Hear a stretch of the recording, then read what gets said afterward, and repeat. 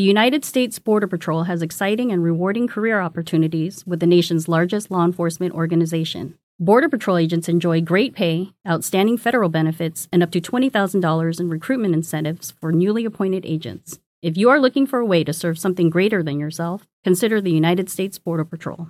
Learn more online at cbp.gov/careers/USBP. That's cbp.gov/careers/USBP. Welcome into The Verge, a show which covers the Baltimore Orioles minor leagues. The Verge is part of BSL Radio.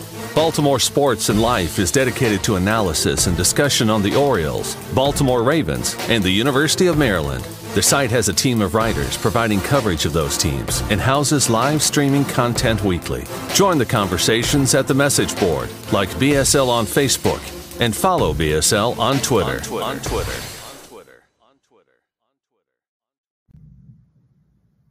Want to make a podcast? Spotify's got a platform that lets you make one super easily, then distribute it everywhere and even earn money, all in one place for free. It's called Spotify for Podcasters, and here's how it works. Spotify for Podcasters lets you record and edit podcasts right from your phone or computer, so no matter what your setup is like, you can start creating today. Then you can distribute your podcast to Spotify and everywhere else podcasts are heard. Video podcasts are also available on Spotify. With Spotify for Podcasters, you can earn money in a variety of ways, including ads and podcast subscriptions. And best of all, it's totally free with no catch. Ever since we discovered Spotify for Podcasters, we feel like having options like video podcasts and Q&A lets us be more creative on another level. I highly recommend you give it a try. Download the Spotify for Podcasters app or go to www.spotify.com/podcasters to get started. Hello, everyone. My name is Santiago, and this is Between the Numbers, Episode 2. First of all, I want to give a big thank you to everybody that was able to listen in to the first episode. And I also want to say that I really appreciated all the positive feedback that you guys gave to that episode. I certainly hope to keep improving the quality of these recordings. And yeah, I hope to hopefully make one of these per week. I know it was about 2 weeks since the last one, but that was because I was out of town, but hopefully going to try to make these every week. Today, we're going to be looking at pitcher fatigue. That was the topic that won the community poll that I threw into the OTV WhatsApp group. If anybody was interested in the other topics, don't worry. I'm certain that I'll make an episode on each of those topics in the coming weeks. So, yeah, without further ado, let's get into it. A couple of notes regarding what I'll be covering today. I think this is a topic that has generated a lot of buzz in the past couple of weeks, especially since we've seen a lot of commentary on Yennier Cano's lowered arm slot. I think Jim Palmer mentioned it on a broadcast, and Alex Fast of Pitcher List tweeted about it, and Mike Petrillo also tweeted about it. So I think, yeah, there's been a lot of buzz, particularly around Yennier Cano, about potential pitcher fatigue. And as we'll see in this podcast, that certainly has been the case. There are signs that Yennier Cano is showing fatigue. But as we'll see, he is far from the only one that's doing so, unfortunately. So I think it's actually going to be a really interesting problem for the next 60 games of the season and the playoffs to see how the Orioles deploy pitchers in order to cover all the innings that they have to cover. The first thing that I want to share is just taking a look at what the current pace of our pitching staff is. For the purpose of this recording, I'm going to be looking at all the pitchers that were on the roster as of July 28th, at least the morning of July 28th. Save for Shintaro Fujinami. It's kind of tricky because he went from starter to reliever in the middle of the season, and a very clear-cut one-inning reliever, I should say. So he changed roles very drastically. I think it's a little different from someone like Cole Irvin, who went from a starter to kind of long relief. He's kind of doing all sorts of roles. But yeah, in any case, I will say that for all the metrics that I'll be looking at today, Shintaro Fujinami looks fine, even when you compare it to, let's say the number of pitches and innings that he threw in the Japanese league last year. Honestly, I think there aren't too many concerns with him. His velocity is good. His command has been improving, and his release point has been fine. Not to give too much away for some of the stuff that we'll be looking at in this episode. But anyhow, looking at the current pace for Orioles pitchers, what we see is that a lot of these guys are going to be blowing past what they did last season in 2022. Of course, we can look at the number of games they pitched and also the innings pitched, but I think perhaps most importantly is to look at really how many pitches are we projecting them, or how many pitches are they on pace to throw for the current season. I think that might be the best comparison, even more so than innings pitched. So I think for anybody that's looking at it, we have a table that shows the percent increase or percent change for pitches, games, and innings pitched from last season to the current pace that pitchers are on. And one thing that stands out is really that, unfortunately, all of our starting pitchers seem to have a fairly significant increase in just about each category of, how many pitches we're expecting them to throw, games and innings pitched we're expecting them to pitch in, when we compare them to last season. So just quickly going through this, I'll simply look at the increase in the number of pitches compared to last season. Tyler Wells is on pace to throw 70% more pitches than last season, though. He's on pace to throw 2,800. Last season, he only threw 1,700. That's a humongous increase. Dean Kramer on a 50% increase in terms of how many pitches he will throw compared to last season. He's on pace to throw 3,100. Last season he threw 3,100. Kyle Gibson on pace to throw 3,200. Last season threw 2,700. That's a 17.5% increase. Kyle Bradish, he's got a 15.6% increase. He went from 2,400 pitches to now being on pace to 2,800. And Grayson Rodriguez, this is a big one. He's on pace to throw 2,800 pitches this year, and last season he only threw 1,200. In fact, he is already close to the number of pitches that he threw last year, if he hasn't already exceeded it. So obviously that's a red flag immediately, which is just looking at how much our entire rotation is expected to throw compared to what they threw last season. I think it's honestly kind of unrealistic to expect all of these guys to hold up for the remainder of the season and the playoffs, given how much more they will be throwing compared to the 2022 season. And by hold up, I don't necessarily mean injury. I more so mean just, will they have the quality of stuff? Will they be able to hold up their mechanics for the duration of the season? Will they be able to hold up their velocity? So these are all very real concerns for our entire rotation. I think this is going to be a very interesting problem, as I mentioned earlier, for Mike Elias in the front office to address. I wonder if they'll try to do something where they kind of try to rest guys a little bit and maybe just have Cole Irvin pop in every now and then, kind of swapping Cole Irvin in and out for different guys in the rotation, just to give them extra rest. I think, honestly, that could be really important, especially for a guy like Grayson. I think any additional rest he can get is going to be really, really important. I wouldn't be surprised if we see a phantom IL or two for one of these starters or maybe two of these starters, again, just to try to keep them healthy through the season and to keep their stuff and their mechanics and just general arm health up for the remainder of the year and through the playoffs. I think certainly the club hopes to have a deep playoff run, so you definitely want to protect the arms that are the highest quality starters in the organization. But it will be an interesting challenge. I think we will probably see some familiar faces that we've seen in the minor leagues come in and cover some starter innings, like Bruce Zimmerman, obviously Cole Irvin, who's currently in the bullpen. But I think we also might see some new faces. I think Chase McDermott might come in and pitch a bit, maybe out of the bullpen, maybe in the rotation.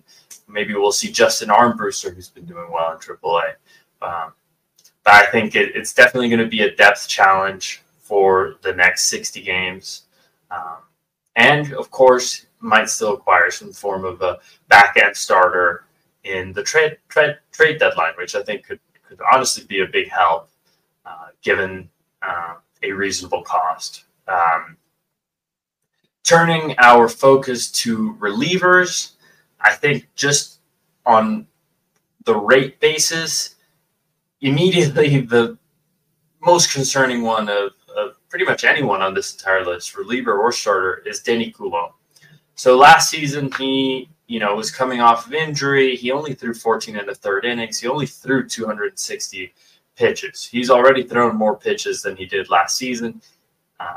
He's on pace to throw 900, which isn't too many. And he's only on pace to throw 55 1/3 innings, which, again, isn't too many. However, that's, about a 250% increase in how many pitches he will throw compared to last season and how many innings he will throw compared to what he did last season.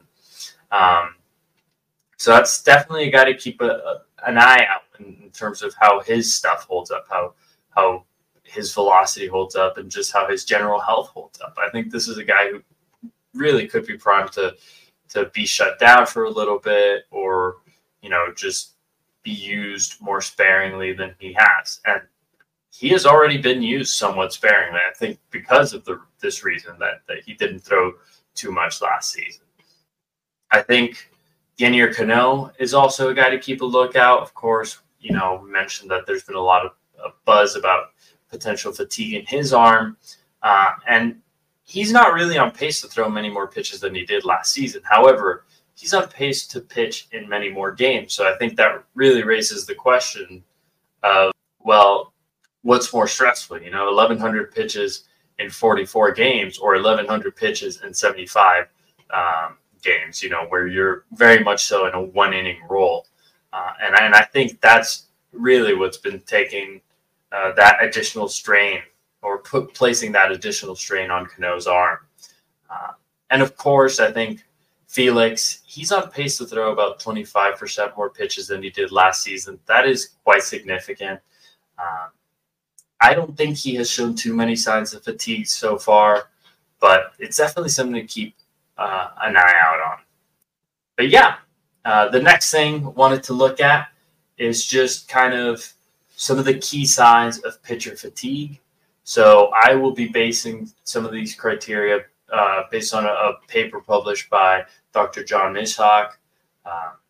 And really those three main changes that he discusses in that paper are changes in release point, whether that be an increased or a higher vertical release point or a lower vertical release point. So the lower vertical release point comes from dropping the elbow from fatigue, and then the higher release point just comes from trying to stay too upright to kind of compensate for fatigue in other areas, maybe your trunk and your legs, essentially.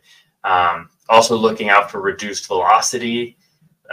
And unfortunately, I can't really look at this in this episode. I wasn't able to pull the numbers together.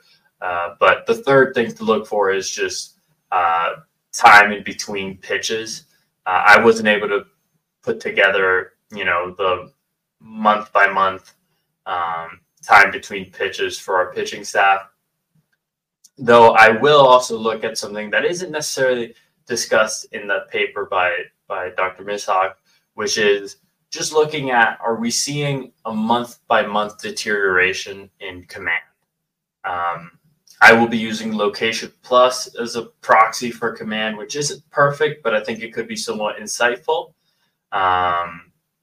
And yeah, moving on, just a quick preview of what's ahead.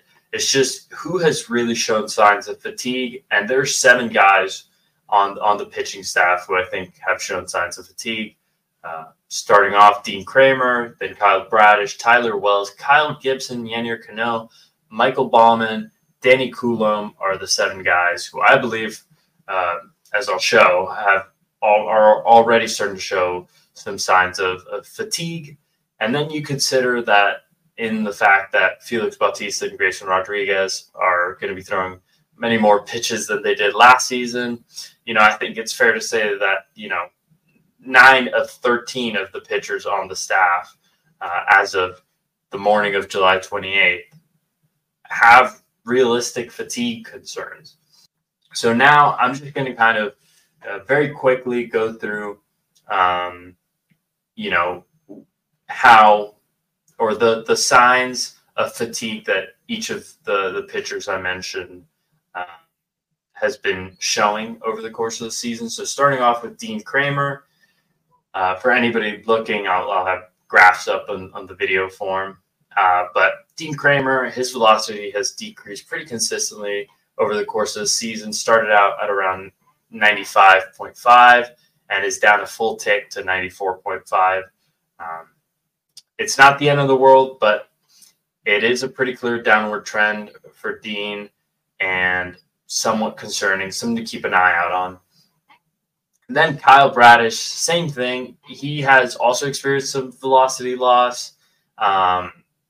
He's only really lost about half a tick when looking at the slope of the line since the start of the season. He was sitting around, 95-ish and is down to 94.5 around there. However, in his past 5 starts, prior to the start in Philadelphia, where he saw an uptick in velocity, his velocity was pretty much on somewhat of a free fall there for hit standards. Dropped a full tick from 95 down to 94. So it's going to be interesting to see if the bounce back in velocity that we saw in Philadelphia is going to hold up. Then it's going to be Tyler Wells. Same concern, velocity. His is the most concerning, in my opinion. His velocity has dropped about 1.5 miles per hour since the start of the season. And obviously, I mentioned it early on, he's on pace to throw a lot more than he had last year. I hope that not all of the reduction in velocity is from fatigue. I hope some of it is kind of a conscious effort, knowing that he's going to be throwing a lot more. But yeah, the next guy we're going to look at is Kyle Gibson. He's seen a slight decrease in velocity, much like Kyle Bradish, of about 0.5 mile per hour. But here, he's the first guy who we can really highlight that his release point, both his horizontal and vertical release point, has been getting further and further away from his average release point as the season has gone on. This is kind of an indicator that that some fatigue may be kicking in. And moving on to the next guy, Yennier Cano. For anybody looking at the screen, his this chart, which shows the absolute difference of a pitcher's horizontal and vertical release point compared to their average horizontal and vertical release point, it looks quite messy, but unsurprisingly, it does show that Yennier Cano's vertical release point has been getting further and further away from his average vertical release point. Like we mentioned with Gibson, that's a sign of fatigue, and that's what we saw in those tweets that were shared by Alex Fast and Mike Petrillo. I think prior to his appearance in Philadelphia, he posted, I think, his 3 lowest vertical release points of the season. So obviously something to keep an eye out for with Cano as the season goes on. Then it's Mike Baumann. So for Mike Baumann, I didn't look at the full season in terms of velocity, but if we look at his last 30 appearances, it has been decreasing quite significantly. It has gone from, above 98 to now around 96 over the course of his last 30 appearances. I didn't do the full season with him because he started off at around 97-ish, and then he climbed all the way up to 99, and then he's been going back down. But now he's at his lowest average velocity of the season. That's pretty concerning. You got to keep in mind this is a guy that it's his first full year being a true one inning reliever, short stint reliever. Last season he was still making some starts. He threw close to 100 innings. So even though he's on pace to throw quite a lot less this season, he is, probably placing a lot more strain on his arm per appearance than he was for a lot of last year. And Mike Baumann's also the first guy who's been showing a kind of downwards trend in his command. His location plus has decreased pretty steadily from April to July, from 102 down to 96. He's a guy who, honestly, I think, if we get a reliever on the trade deadline, or if we just want to call someone else up from the minor leagues, as valuable as Baumann is, I would just send him down for a bit just to rest. Honestly, that would be the only reason I would send him down. I think he's been one of our better relievers, but I really think he needs to rest because some of the trends for Baumann are really starting to show that he might be suffering from fatigue about as much as anybody else on the roster. And lastly, Danny Coulombe, his velocity has decreased a full tick since the start of the season, and he's also exhibiting the same decrease in command that Michael Baumann has shown. So again, it's tricky with Coulombe because I don't think he has options, but I think he could be a guy who honestly could really maybe use a bit of a phantom IL stint. He's throwing a lot more than he did last season, and definitely want to preserve some of those innings for the next 2 months and the playoffs. He's been an awesome surprise this season, and I certainly want to make sure that his arm's healthy and that we can keep watching him dominate as he has this season, to be honest. But yeah, that was, pretty much the pitcher fatigue overview that I wanted to look at. Originally, this kind of started as trying to actually measure how usage or overusage of relievers would impact them long term, but honestly, that was quite a hassle. I was looking at that particularly for concerns with Cano and Bautista, but honestly, there weren't really any major concerns in that area, and the topic just kind of evolved into a pitching staff breakdown. And yeah, I think I'm excited to keep doing these, and I do have one more thing before I wrap up, which is just an interesting little note. While doing all this, looking into release points and whatnot, I actually noticed that almost every pitcher that pitched in the Philadelphia series for the Orioles experienced fairly significant changes in their horizontal release points and their vertical release points, or in some cases both. My guess would be that